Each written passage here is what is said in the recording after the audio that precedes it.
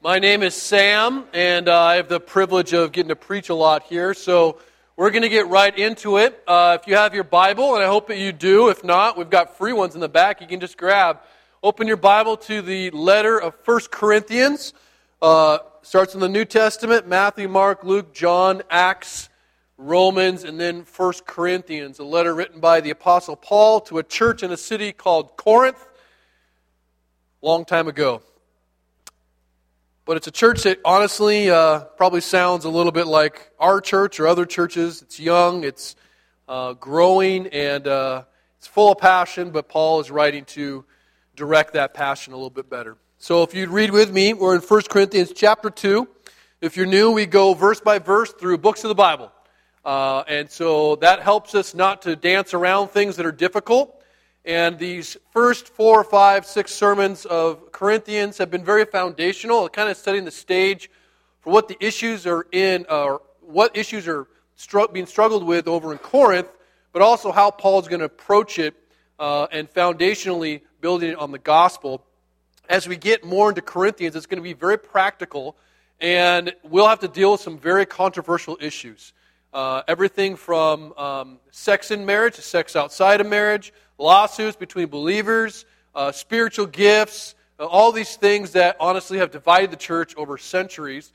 So we'll have the joy of delving into those all. But we're in 1 Corinthians chapter 2, finishing up that chapter today. Verse 6 is where we'll start, and I'll read and we will get to work. Verse 6 says this, "Yet among the mature we do impart wisdom, although it is not a wisdom of this age or of the rulers of this age who are doomed to pass away. But we impart a secret and hidden wisdom of God, which God decreed before the ages for our glory. None of the rulers of this age understood this, for if they had, they would not have crucified the Lord of glory. But as it is written, what no eye has seen, nor ear heard, nor the heart of man imagined, what God has prepared for those who love Him. These things God has revealed to us through the Spirit. For the Spirit searches everything, even the depths of God. For who knows a person's thoughts except the spirit of that person which is in him? So also no one comprehends the thoughts of God except the Spirit of God. Now we have received not the spirit of the world, but the Spirit who is from God, that we might understand the things freely given us by God. And we impart this in words not taught by human wisdom, but taught by the Spirit, interpreting spiritual truths to those who are spiritual. The natural person does not accept the things of the Spirit of God, for they are folly to him, and he is not able to understand them, because they're spiritually discerned. The spiritual person judges all things, but it is himself to be judged by no one. For who has understood the mind of the Lord so as to instruct him? But we have the mind of Christ." Let me pray. Father God, I thank you for your word.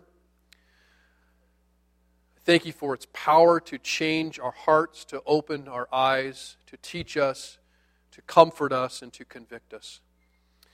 I pray, Holy Spirit, that our relationship with you will change today. That we will begin to listen to you more deeply and to seek wisdom in you and not in the world. I ask that you will change us all by the power of your word. It is in the name of Jesus Christ we pray. Amen. Well, I saw this week my 39th, 39, some of you are like, that's too young, that's too old. 39th birthday, come and go. And as I did, I began to kind of evaluate how things have changed over that time from where, the generations and times I've grown up in, long live the 80s, and all the things that have happened. And then kind of stood back and just looked at culture, like how I've changed, how it's changed, and so as I looked at culture and trying to, granted biasly, evaluate what it's like, I think I came to the conclusion that our culture has grown increasingly juvenile. And I have reasons for that. Ironically, with all the new ideas, and there's been a ton, there always is, every generation, all the new discoveries and new inventions that our culture has come up with, it seems like we've regressed in almost every way. Some of those ways we've regressed are politically, some socially, some materially, financially, intellectually, and definitely emotionally. I don't see a lot of progress. I see a lot of regress, and maybe that comes with every generation that looks back at the last generation. But our culture has certain characteristics. Let me share some with you that you may disagree with. It's my opinion, and I get to preach, so you get to listen. But you may disagree, but I think it's pretty accurate. Our culture has become, over time, very much devoted to immediate right now gratification. Instant everything. Our culture is, I think, largely devoid of long-term thinking about life and the world. We don't think past maybe the next season of what's going to happen on our latest TV show. All right, we don't think about the future of economics as much as what's the immediate now. Not a lot of long-term planning or thinking, it seems. We have a culture that I'm pretty sure is devoted to feelings more than it's devoted to truth. A culture that justifies itself by blame shifting people and organizations in the past versus actually accepting personal responsibility. A culture that is committed and willing to give bailouts to many and unwilling to maybe allow people to accept consequences of decisions. It's a culture that I think more than anything is really captivated by the superficial and the appearance as opposed to the depth of truth. And when I say culture, I'm really talking about us, right? When I was a high school teacher, they always like, oh, school has no spirit. I'm like, you're the school, right? So I guess you don't have no spirit. No, I do. I don't know. So we're not outside of culture. We're within culture. So some of these things are describing us, whether we try to be this way or not, and definitely the influences on us. But as we look at the culture and the things that are changing, and culture includes everything from politics to education to entertainment, everything, we see that it's moving a certain direction. With each new law that has been passed, and we passed several just this past year, it moves us further away from historical biblical truth. And at the same time, strangely, it's a culture that claims to be more spiritual and spiritually wise than ever. And while our culture claims to be the wisest and most powerful, like the most advanced in the history of the world, think about it. We still do not have the power to save ourselves from child abuse, from marital abuse, from substance abuse, from sexual abuse, from gun abuse, from animal abuse, from environmental abuse, from money abuse, and the list goes on. That's how powerful we are.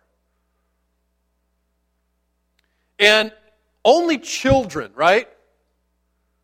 Only children view themselves with such distortion, believing that they're better than they actually are. I don't say that negatively, just very factual.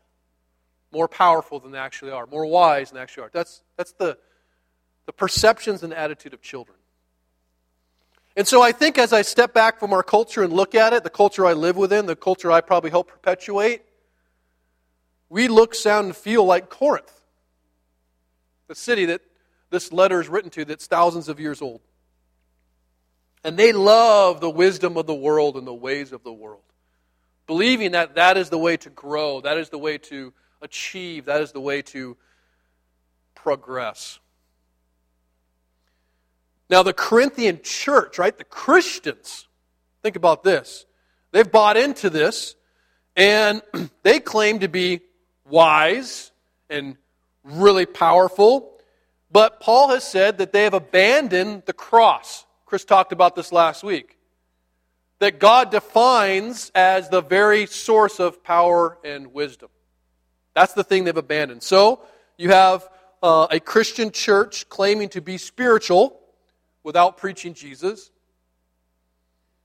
claiming to be mature without knowing Jesus, claiming to be wise without obeying Jesus. And if you're not sure, that actually could describe many churches and Christians today.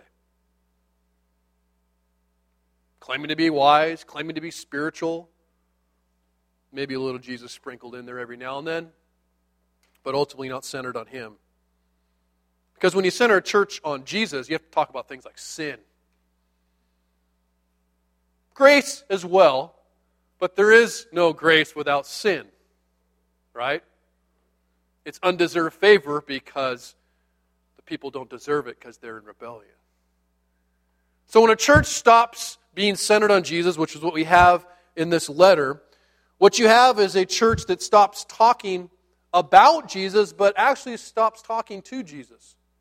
And stops listening to Jesus, and stops learning from Jesus, and stops depending upon Jesus, and begins to depend upon themselves. And even in those situations, there may actually be in the life of the individual or a church, they may actually still have popularity and acceptance, but they will have no power. They may actually have growth and success even, which is scary, but they won't have maturity. They may and probably will have charisma and excitement and awesome things that are very engaging, but there will be absolutely no Holy Spirit to convict, to comfort, and to lead and teach. And so the Corinthians believe the reason why they've kind of moved away from Jesus at the center of all things is that they've outgrown elementary gospel. It's basic. It's rudimentary. Dangerous. Some of you might think that. Right? You come on Sunday and you're like, man, these guys just talk about Jesus all the time. Talk about sin and forgiveness and grace. Jesus, Jesus, Jesus. Don't you have anything else to talk about? No. We don't. In fact, if you go in the book of Acts, and you just start to read, beginning in Acts 2, the sermons that Peter does, they're basic. Jesus sinless. Jesus dying for your sins. Jesus raising from the dead. People crying, repenting, coming to Jesus, church is born. That's it. Basic. You never outgrow the gospel. You never, ever, ever outgrow the gospel because you never, ever outgrow your need for a Savior. You never outgrow your need for a Lord. Someone to guide, someone to protect, someone to govern. Growing beyond the gospel is like growing beyond water. You need it to live. And the funny thing is, or maybe the scary thing is, this is going to sound like total nerddom, but when the last Star Wars movie came out,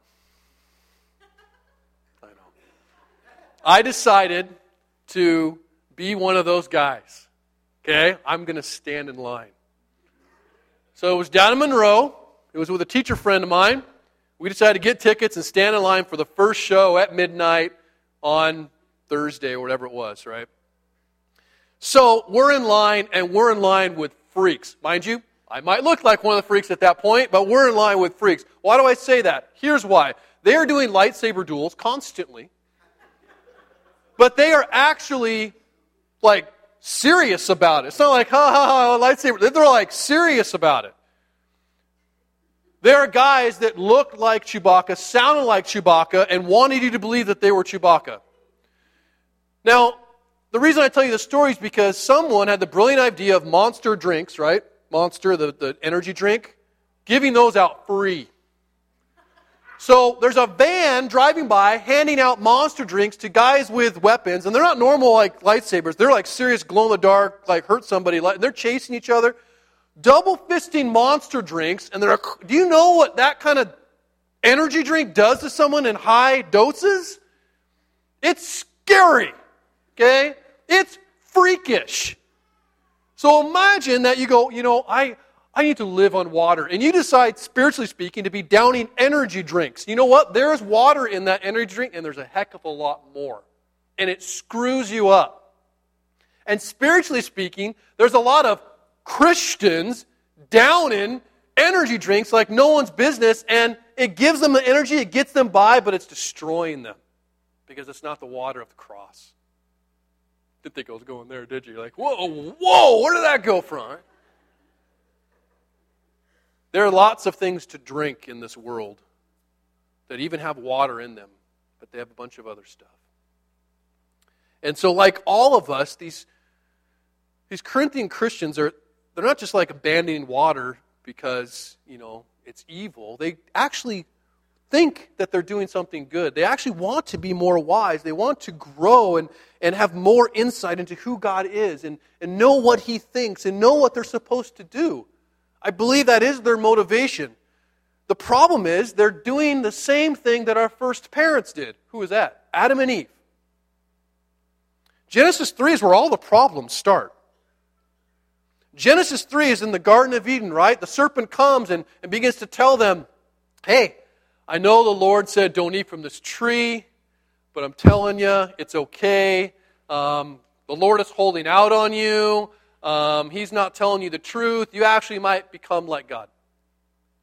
And so what do they, after hearing that, look at the tree and think or say? It says, our first parents who saw that the tree, quote, was to be desired to make one wise. To make one wise. And where did they look to make themselves wise, to get wise? Away from God and His Word. That's what the Corinthians are doing. And so Paul in this passage is going to say, look, let me tell you what the nature of true wisdom is. Let me tell you how you actually get it. And then let me tell you a good test to know whether you have it or not, which is a lot of us where we're at. It says in verse 6 there, it says, yet among the mature we do impart wisdom, although it's not a wisdom of this age or of the rulers of this age who are doomed to pass away. Okay, so up to this point, Paul has slammed wisdom. And that's because the Corinthians are all about wisdom, all about knowledge. They talk about it, they argue about it. And ultimately, he says, it has no power. And by power, I mean no power to save, no power to fix, no power to grow, no power to defeat that problem you have in your life. It has no power, and so he rejects it comprehensively. He says it's just dumb to pursue the world's wisdom. But then he goes back and he says, but I do impart wisdom. And he says it's a special kind of wisdom, and it's different than anything the world might offer. See, the world has its own wisdom, and wisdom, it's not the same as knowledge, right? Anyone can obtain knowledge and gather information. When we talk about wisdom, what we're talking about is actually understanding that comes as a result of wisdom. Of taking whatever you know and actually applying it to your life. And so it becomes these kind of like glasses that you can perceive the world because of this, and wisdom helps you to make decisions based off what you know. Decisions like, or applying to your life, for example, like how you live, obviously, but how you work. Like there's wise working, there's unwise working. How you suffer. You're actually perceiving suffering differently because of your knowledge, because of what you know. And you act and behave a certain way within the suffering and how you relate to people. All the problems you're going to see in the Corinthian church. They actually believe they have wisdom.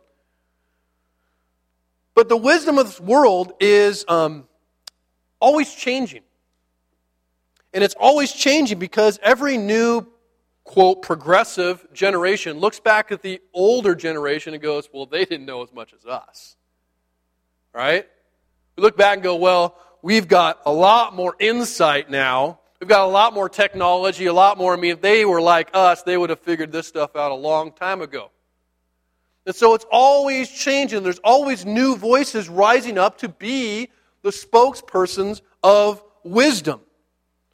And these rulers, if you will, Paul uses rulers. The rulers are all kinds of people that rise and actually influence our behavior, sometimes subconsciously, but they do. Every new generation has them. There are political leaders, there are social leaders, there are religious leaders, there are even business leaders. And then there's leaders that I think have a large influence today, which is entertainment leaders, where they are actually speaking, and the amount of exposure we have to TV shows and just them speaking begins to shape how we see the world. And how you see the world affects how you live the world and how you make decisions. And so men and women, people, left to themselves, will have these voices. Whoever the loudest voice is, or the most pervasive voice, these voices will begin to shape their reality and their world and how they engage with it.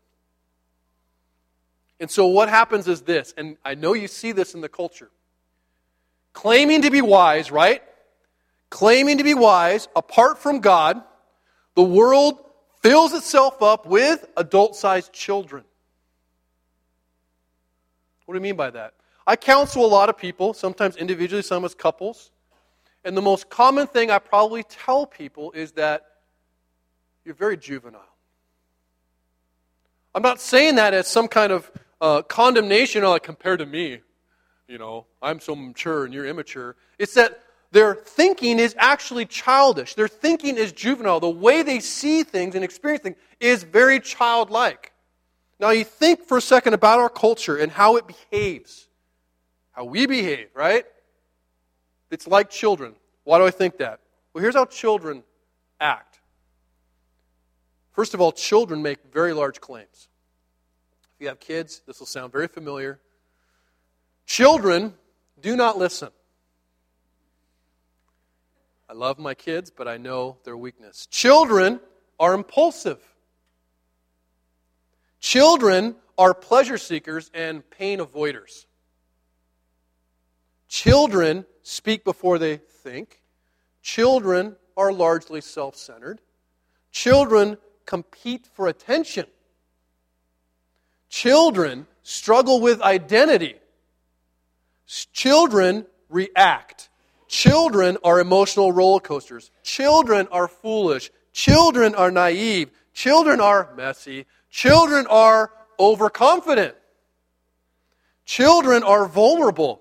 Children complain. Children make excuses. Children are easily frustrated, easily tempted, and easily frightened. And they most often choose the easier wrong over the harder right. But more than anything, you know what children do? Children never admit that they're children.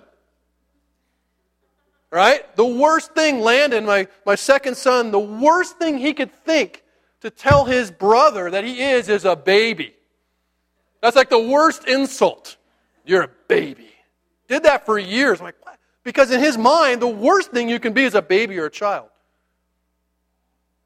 Our world is full of adult-sized children who have a distorted view of themselves, of their wisdom, and they act just like this.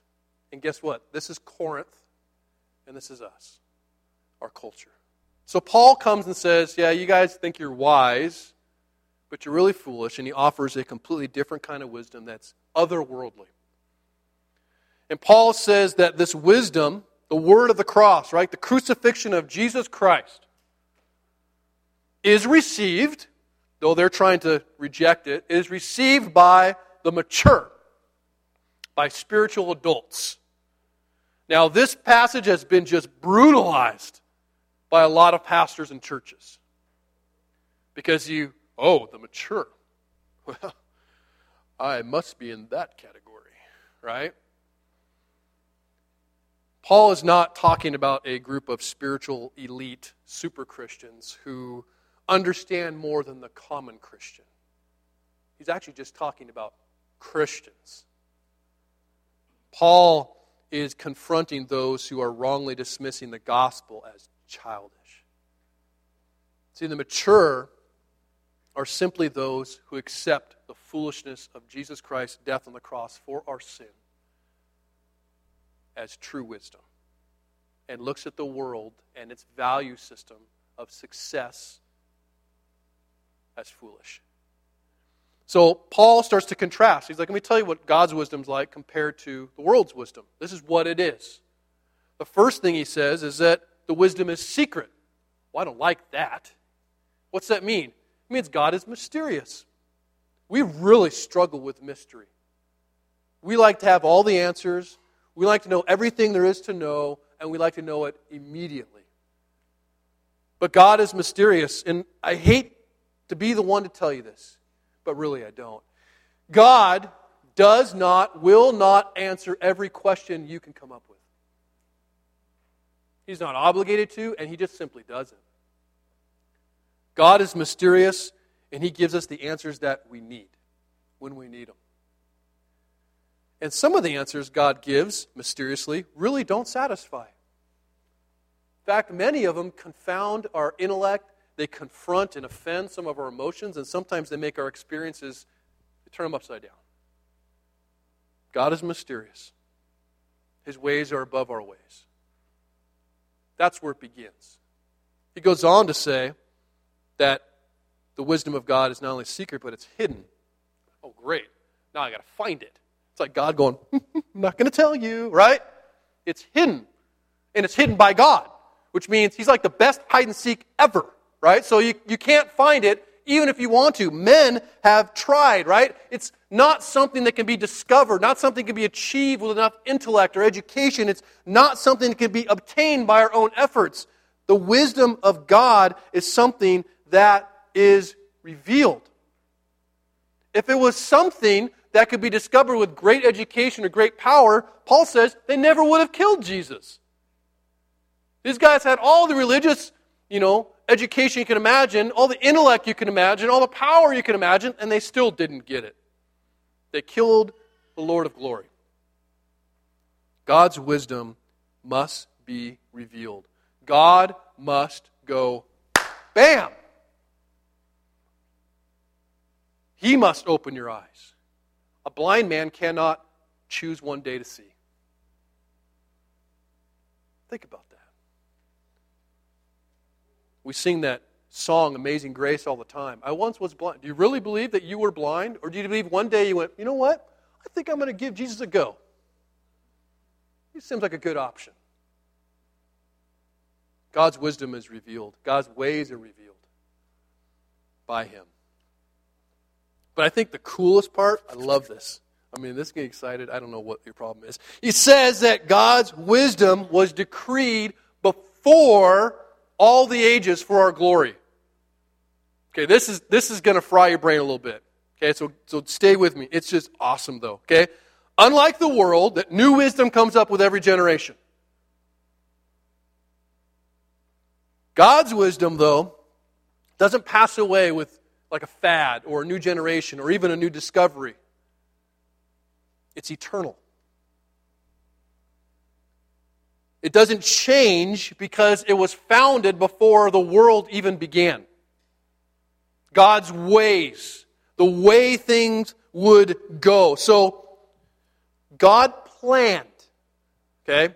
God planned for His creation, His children, to find meaning, joy, hope in the cross of Christ before He created anything. It wasn't like Adam sinned, he went, oh no! I never saw, did anyone see that coming?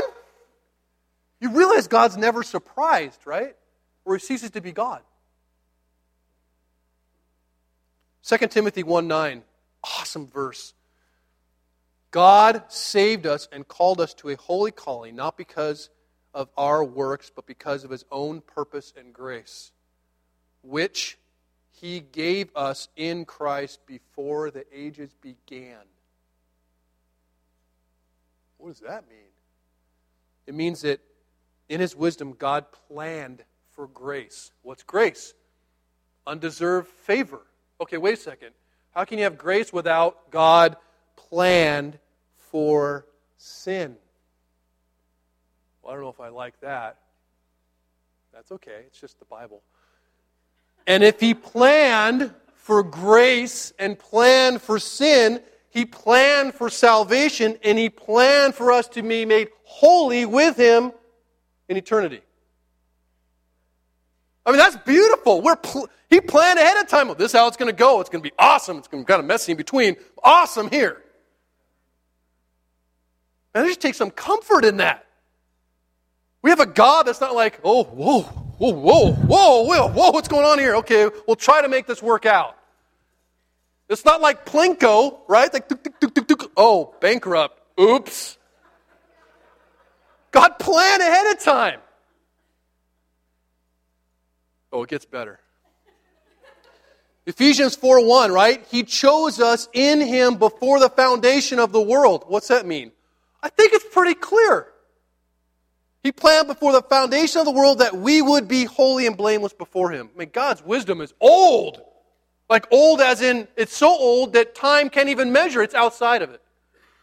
I love what Chronicles of Narnia. I read it differently now as an older person. You know, when I was a kid, you just kind of read through stuff. But other stuff catches me. And if you never read the Chronicles of Narnia, if you've just seen the movies, you should read the books. A little bit better. But here's what Aslan says in talking about after Aslan comes back to life. So cool about the wisdom of God. Says that though the witch knew, Aslan speaking, the deep magic, right, the deep magic, there is a magic deeper still that she did not know. Her knowledge only goes back to the dawn of time, but if she could have looked a little further back, into the stillness and darkness before time dawned, she would have read there a different incantation.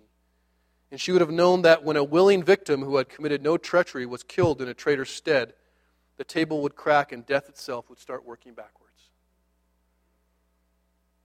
If the witch could look a little past, well, she can't because she's a creation, right? Do we realize how big God is? I mean, we think we're so big. We think we are so in control. We got everything figured out and we're wise. And we know how God works. But we are so finite.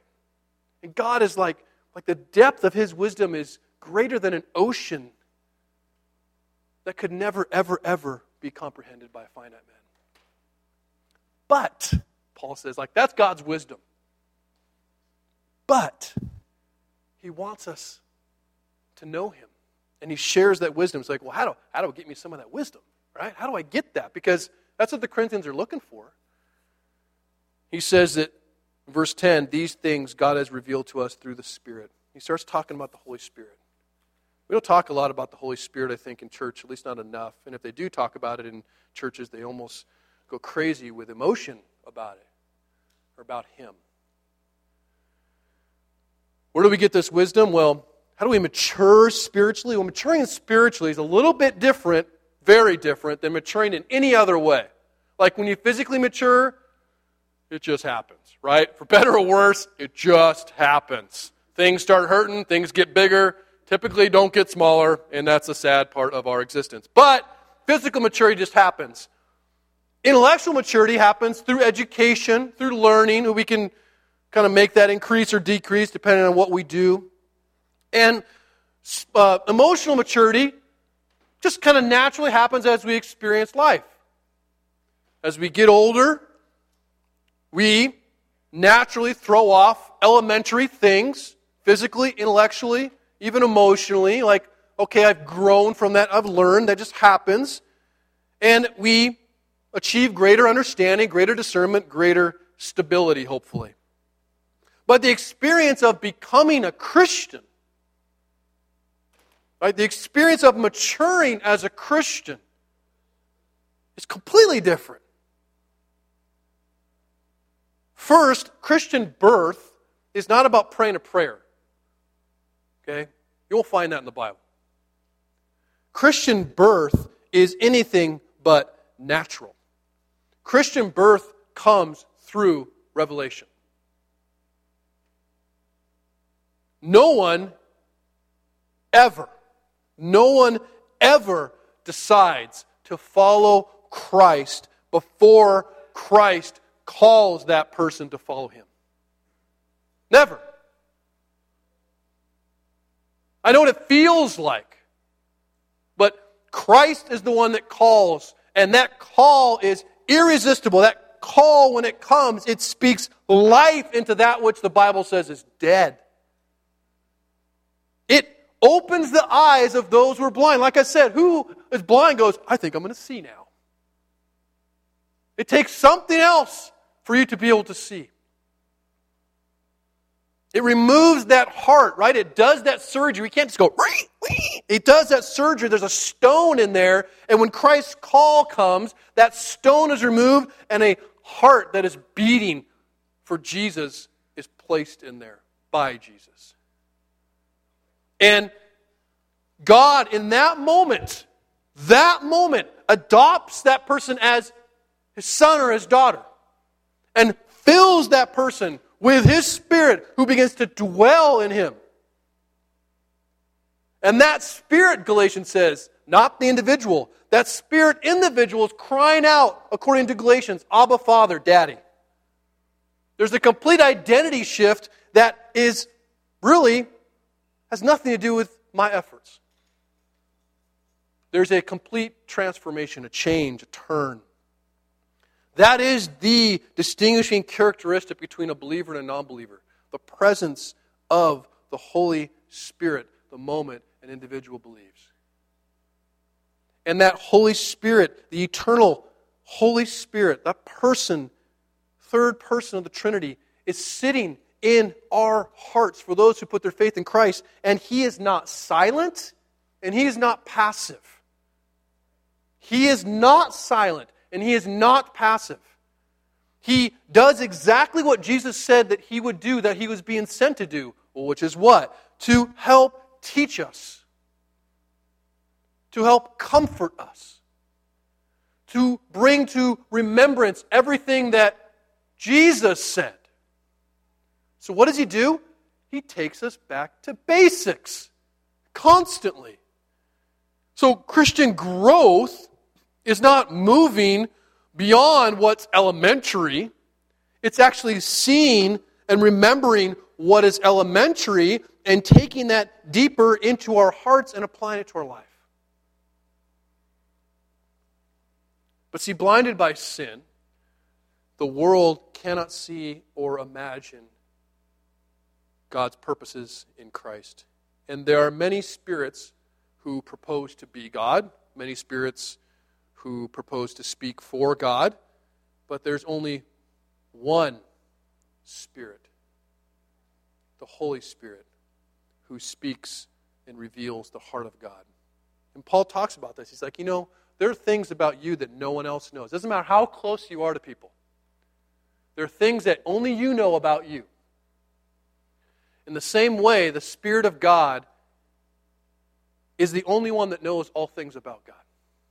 There are certain things about God that cannot be understood by anywhere else but the Holy Spirit. And he says in that passage that the Holy Spirit searches the depths of God. Now think about that for a second. If He is searching the depths of God, not only does He know God, He knows everything there is to know.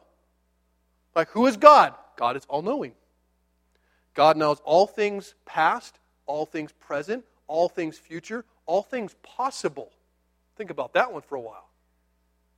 And the Spirit searches the depths of God and knows all things there is to know about God and all things there is to know about anything.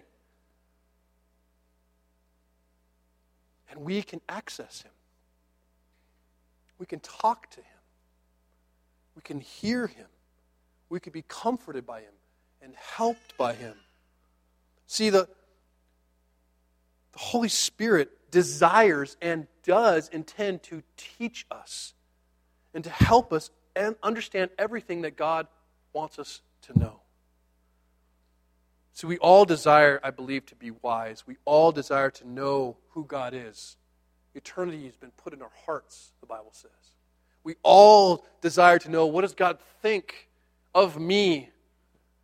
What is God thinking about this? What does God want me to do? We all desire that. The question is, where do you really look to get those answers?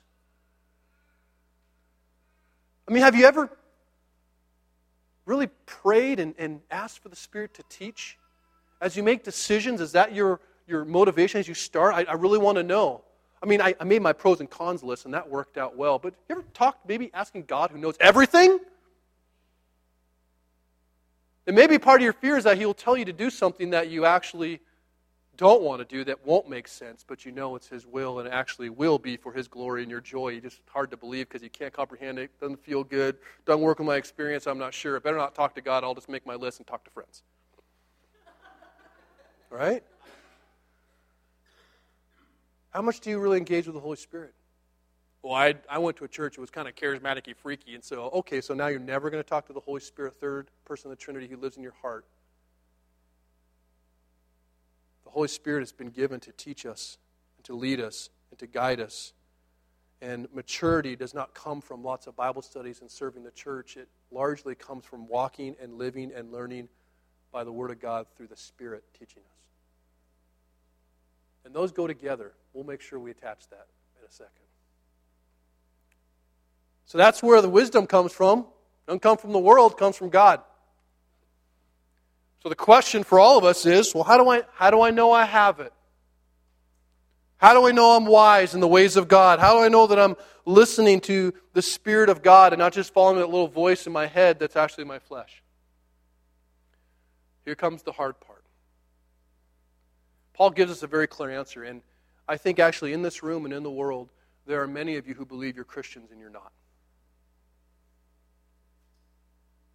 Many of you have been claiming the name of Jesus, singing songs to Jesus, maybe even serving the name of Jesus, but you've been living your life according to the spirits of the world. That will lead to death. And there's some of us who are Christians in here, and you have been resisting the Spirit. You've learned, although, you love Jesus, and I believe that, and you have the Holy Spirit, you have learned to jam your fist in His mouth as He screams at you not to do what you're doing. So, Paul gives us a pretty good test of how do I know that I'm actually being wise? How do I know that I'm actually listening to the Spirit and not the spirits of this world? He says, the natural person does not accept the things of the Spirit of God, for they are folly to him, and he's not able to understand them because they are spiritually discerned. The spiritual person judges all things, but is himself to be judged by no one. For who has understood the mind of the Lord so as to instruct him? But we have the mind of Christ. So there are only two kinds of people in this world and two kinds of people in this church. Believers and unbelievers. And we can all be fooled, but God cannot. There are those who truly trust Christ as not just their Savior. I've got my fire insurance and I'm not going to hell, but as their Lord. He is my master and owner and guide. There are those who are the people of God and those who, quite frankly, are the people of the world. And Paul says there's natural and spiritual. That's it. There's no naturical, whatever middle would be, right? Natural and spiritual, that's it. What's the difference? Well, the natural person is those who really live entirely on the human level. There is nothing beyond the physical life. There is nothing beyond just material needs. And there is no hope beyond this world. We'll make it a little more personal. The natural person lives only by the flesh in that they only live and make decisions by what they can comprehend, what they can figure out, what makes sense, and not in response to the living God who may tell them otherwise. The natural person may actually admire Jesus. They may attend a gathering that's in the name of Jesus, but really, when it really comes down to it, they essentially believe the cross is pretty foolish. It may be a really bad tragedy, but that's about it. And the natural man makes God into his own image and therefore makes all his decisions, even packaging them in spiritual language, according to his own desires. The natural man does not accept or understand the things of God because he does not have the Spirit of God dwelling in him. Period. What does it mean he cannot understand? Well, think about some examples. There's no understanding of sexual purity because all they understand is satisfaction, self-satisfaction. There's no understanding of sacrifice because all there is selfishness. There's no understanding of generosity because there's only greed. And there's no understanding of the eternal, just the moment and living for that moment. And it doesn't mean they end up being the worst Adolf Hitler you can imagine. What it means is that they're very self-absorbed and self-centered. The individual is confused. They are lost, to use the language of the Bible, emotionally, lost materially, lost intellectually, because they are in rebellion spiritually. And here's what happens. When the pleasure of sin fails to satisfy, because that will happen eventually. Or when the pain of sin brings suffering, either your own or it's brought into you, here's what will happen for the natural man. They will resign themselves to this. Well, that's life. Or, I'm only human. Have you heard those phrases? That's not the life God intends for us. And that kind of humanness is well short of God's design. Of course, there are lots of people who claim to be spiritually wise. There are a few who truly are. So instead of actually thinking about who is spiritual and claiming to be, if you will, and you go, oh, no way. You talk about loving Jesus, but you're over there sleeping with your girlfriend, so forget it. So before you start looking outward at people, why don't you just have a little conversation with God? Paul says this later in 2 Corinthians because this is exactly what the Corinthians do. They actually start getting more pride about it. He's like, you need to judge a sin in your church. He's like, yeah, that's right. We need to judge a sin in here. And they're ignoring themselves. Here's what Paul says in the second letter to the Corinthians. He says, examine yourselves to see whether you are in the faith. Ooh, what does that mean? Exactly what he says. To see if you're a Christian. He says, test yourselves. Or do you not realize this about yourselves, that Jesus Christ, the Spirit of Christ, is in you? Don't you realize this? Unless indeed you fail to meet the test. So how do you test yourselves? How do I know if Jesus Christ is in me? How do I know if I have the mind of Christ, as it says, if I'm just thinking with my own mind? Well, let me close by telling you what the spiritual man does. You can read 1 John. It's one of the most convicting books you can read. It's a great test, though, for your faith. And it's not testing your works. It's not testing all things you do or know. What it's testing is your heart attitude, how you truly see the world and how you truly engage with your Lord. See, the spiritual man, as opposed to the natural man, knows that this is not all there is. They know there's much more than just living and dying in this world. That this is truly just a speed bump to eternity. And the spiritual man knows that his decisions have eternal consequences. And the spiritual man walks by faith, not by sight. And he lives constantly in response to what the Holy Spirit is saying and speaking. And the Holy Spirit takes those foolish words of the cross and it makes them the core of the spiritual man's identity. I am a chosen son of God. I am approved. I am loved. And so I look out at the value system of the world which says you are successful or you are good or whatever and go, I don't care. My identity is in Christ. My identity is not my job. It's not in my success. It's not in the relationships I have or the pedigree or the education.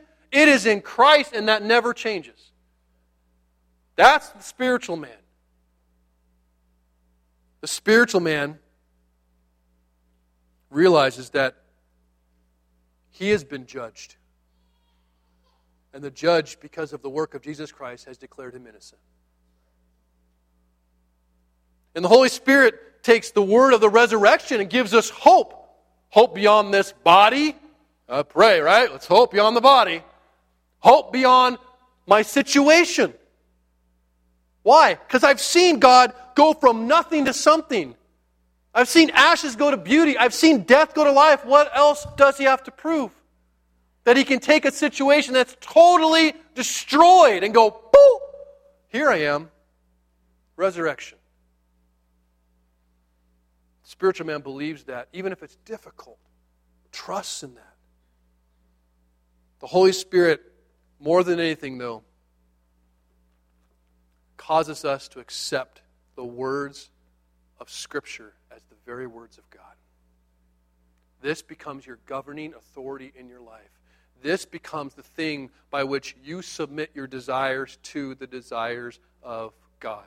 Only the Spirit of God can make that happen. Because there are things in here, as I said, that will not make sense, that will not feel good, and will not be liked by the world. But the spiritual man says, this is it. This is my rule of faith. And the Spirit of God never goes against this.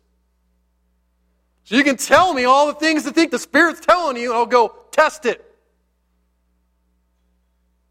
I know the Spirit of God says that, I probably shouldn't be sleeping outside this marriage or maybe sleeping before marriage, but I just feel like we're in love. Love never leads someone into sin. Ever. Scripture becomes the governing authority, not what you feel, not what you like. And as we're instructed by the Holy Spirit in God's ways, as hard as they are sometimes, we actually want to follow them. And the Holy Spirit in us is fighting. Galatians 5, right? The Spirit is against the flesh. He's fighting. We no longer want to practice sin. Will we sin? You bet. You sin today. You may have sinned while you're here.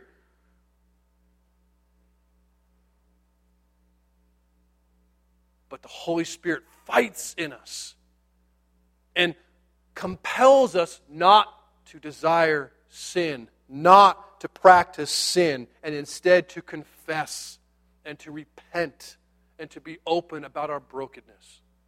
Only the Spirit of God can do that, because the world tells you to hide your weakness. Hide your brokenness. You'll be rejected, not forgiven. You'll be shunned, not embraced. That's not the Spirit of God. The Holy Spirit leads us toward obedience, not out of fear, but out of love and a desire to honor God with our minds and our bodies and our work. And lastly, the Spirit of God gives us a love for the church. If you have a spirit that's causing you to judge the church, a Spirit of God that's leading you away from the church, I can have my Christianity apart from the church. That is not the Spirit of God.